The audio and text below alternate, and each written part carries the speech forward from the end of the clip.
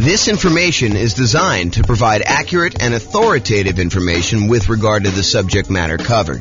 It is offered with the understanding that the presenters are not engaged in rendering legal, accounting, or other professional services. If legal advice or other expert advice is required, the services of a competent professional should be sought. Welcome to the Scottsdale Real Estate Investing and Real Estate Financial Planning Podcast.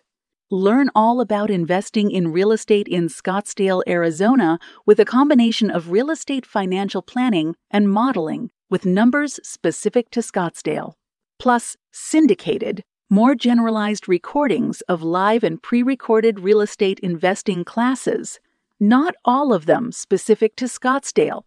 Be sure to stay tuned after the podcast for a message from our sponsors. The following is part 5 of 6 parts of the class Overcoming Obstacles for Real Estate Investors. Be sure to check out other parts published as separate episodes. Now we're going to do finding what you're missing. So what's missing? So we already covered down payments, which sort of included reserves and closing costs as well. Now we're going to talk about finding deals, finding a dream team, finding partners, and finding tenants. All right, so finding deals. I mean, there's not a lot of stuff I can add to this, right? It's going to be a lot of master the obvious stuff. So finding deals inside the MLS, you can brute force all properties. So if you're really struggling to find a deal, look at every deal. Run the numbers on every deal. See if you can, make something work. Brute force analysis, do it. Take the time, go through all the stuff. Or if you're unwilling to do brute force, do better searches. Search for a wider range of fixer-upper terms. Look at things that might get you a lot of false positives, but might actually attract something for you. Like if you're looking for properties that could be good house hacking properties, so things with like walkout basements or second kitchens or things. We did a whole class on this and how to find those deals on the MLS. But if you go watch that, we go into a lot more detail. But basically the idea is be more broad in your search so that you can then narrow it down if you're willing to do that. That's all the stuff inside the MLS. Market to find motivated sellers. So if you can't find what you need inside the MLS, be willing to spend money in order to find deals outside the MLS. Put out marketing, and we did a whole separate class on marketing to find motivated sellers, like 2 hours on that. So go watch that to find sellers instead of just deals in the MLS. Because MLS is going to give you, in a lot of markets, it's going to cover about 90% or more of the properties that go up for sale in a year. But that still leaves 10% of properties that are being sold for sale by owner. And it might change a little bit from market to market, but that's about what the numbers are, about 90-10. And some markets, it's more than that. Some markets, a little bit less. So marketing to find motivated sellers. And in my mind, that would also include networking. So we include networking in that class when we talk about it. So going to different real estate investor meetings, meeting as many wholesalers as you can, trying to go find deals by, talking to people, telling them that you're in the business, letting everyone that you're looking to buy properties, because you'll find kind of these off-market deals that way too. If you can't find deals in the market where you're currently looking, consider expanding geographically.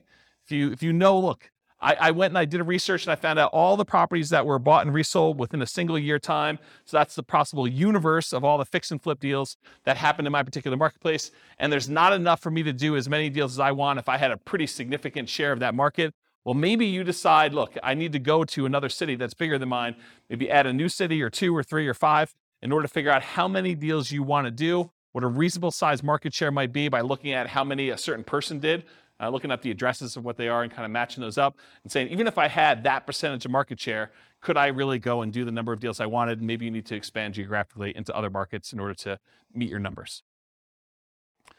Change your strategy to improve deal quality and quantity.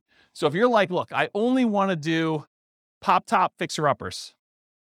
Well, you may want to actually improve your deal quality, change your strategy so you can improve your deal quality. You can go and look at, maybe I'm willing to also do regular fixer-uppers or ones where I could add additions or something like that in order to be able to get more profitable deals and also improve the number of deals that you might have. And then another obvious one, make sure you hire a real estate agent or wholesalers, and to a lesser degree, maybe a marketing person and a mentor in order to help you increase your deal flow. So those are strategies. Any that I missed? Does that help, Bill? Cool. All right, building a team to support you, dream team to support you. So in my opinion, the real estate agent is sort of the center of all these teams, right? Because if you need a lender, if you need title company, if you need, a lot of repair people, a lot of the contractors, a lot of the subs, insurance companies, all of those, a good real estate agent who's doing any type of volume, they've got all those people already, especially if they're catering to investors. So in my opinion, you focus first on finding a good real estate agent, and then a lot of those other pieces will fall into place. You can decide whether or not you want to use the person that they've been using, or if you want to continue looking for someone to replace a weak team member that the real estate agent doesn't have a person for. And then you can go and do networking with other real estate investors. You can go talk to other people and try to find people that way. But I think that's the best strategy, is you go find the agent or agents and you really focus in on their team to start with. And then, of course, you optimize from there. Any questions on that? Is that helpful? Cool. Finding partners. So talk about your investments and listen for curiosity. You got to talk to a ridiculous number of people. Got to talk to a lot of people in order to find these. And then you can network with others, virtually and in person. And there's two schools of thought on this. I'm going to ask you guys a question. We're going to poll you. Do you think it's better to go to real estate investor club type meetings to look for real estate partners? Or do you think it's better to go to non-real estate investor club meetings in order to look for possible real estate investor partners?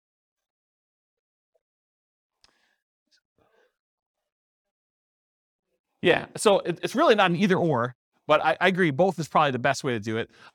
The real question is, what I was trying to get at is, do you think it's better to go to an investor meeting where there's a lot of competition, there's probably a lot of people looking for partners in that room, and they're probably pretty knowledgeable about what's involved, and maybe they're thinking, I'll just do some of this myself, and so maybe they have limited capacity to do other partnership deals because they're able to do some deals themselves? Or do you want to go tap a completely unmarketed to set of people that they're not really, they're interested in real estate, but they're not showing up for meetings. They haven't expressed an interest to learn how to do it. They're really sort of like, yeah, I'd be interested in partnering. I don't know what I'm doing, but I got money and I got loans.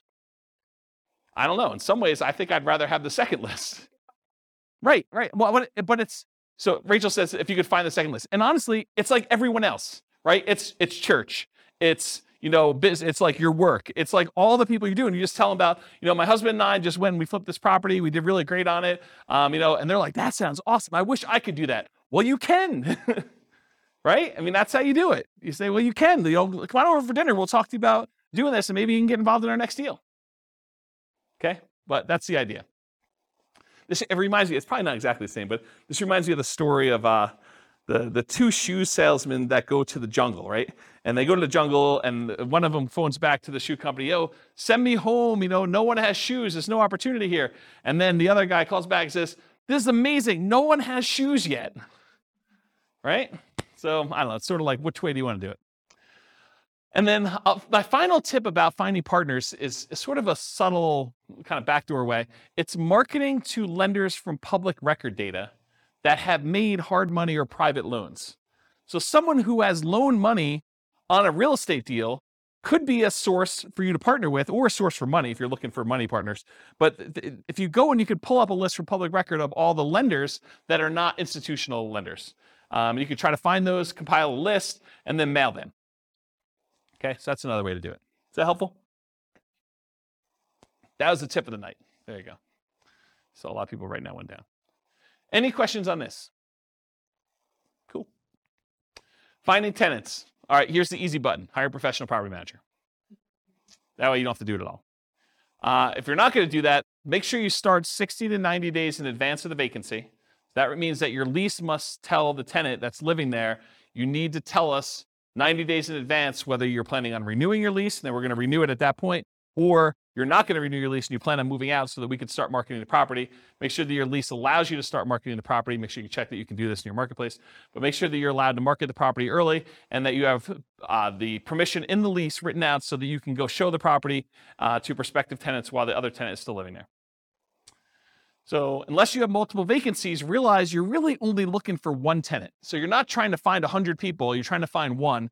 And not everyone is looking every day. So make sure you have reasonable expectations going into this, that if you put up an ad and you don't get like 50 calls on day one, that's not the end of the world.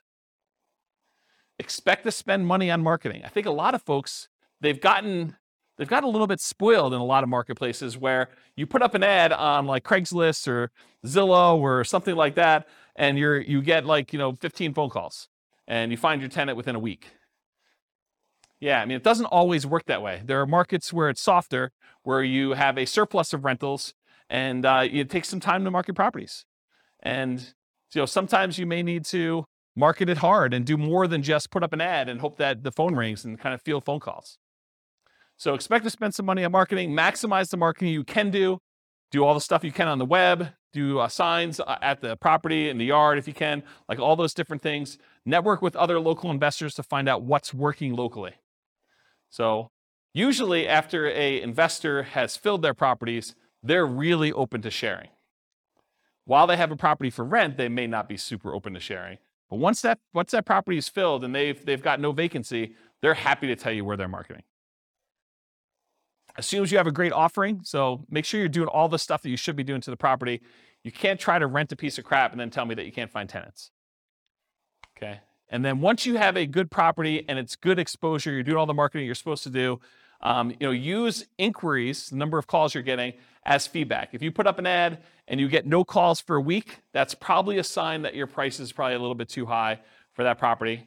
And maybe you drop the price. That's probably the next lever to do. Once you know that you have really good photos, the property is marketed appropriately, it's up on the web, you verified that, you've got all your signs and other marketing out there, and you're doing all the other stuff that the most successful investors in your market are doing. Any questions on this? Cool. This concludes part 5 of 6 on overcoming obstacles for real estate investors. Listen to the next episode, part 6 of 6, on inner game. With home prices up, mortgage interest rates up, and rents up, but not quite enough to counteract the higher prices and interest rates, cash flow on rental properties in Scottsdale is harder than ever. Book a call with the Real Estate Financial Planner to apply our proprietary 88 strategies to improve cash flow on your rentals. See the show notes for a link to schedule your call and improve your cash flow today. If you're a real estate agent, lender, or professional in Scottsdale that wants to help our real estate investor listeners, consider reaching out to learn about collaboration opportunities with this podcast. We'd love to add more value to our listeners by having you assist our investors buy, sell, and finance their real estate investments. See the show notes to schedule a call to discuss collaboration opportunities.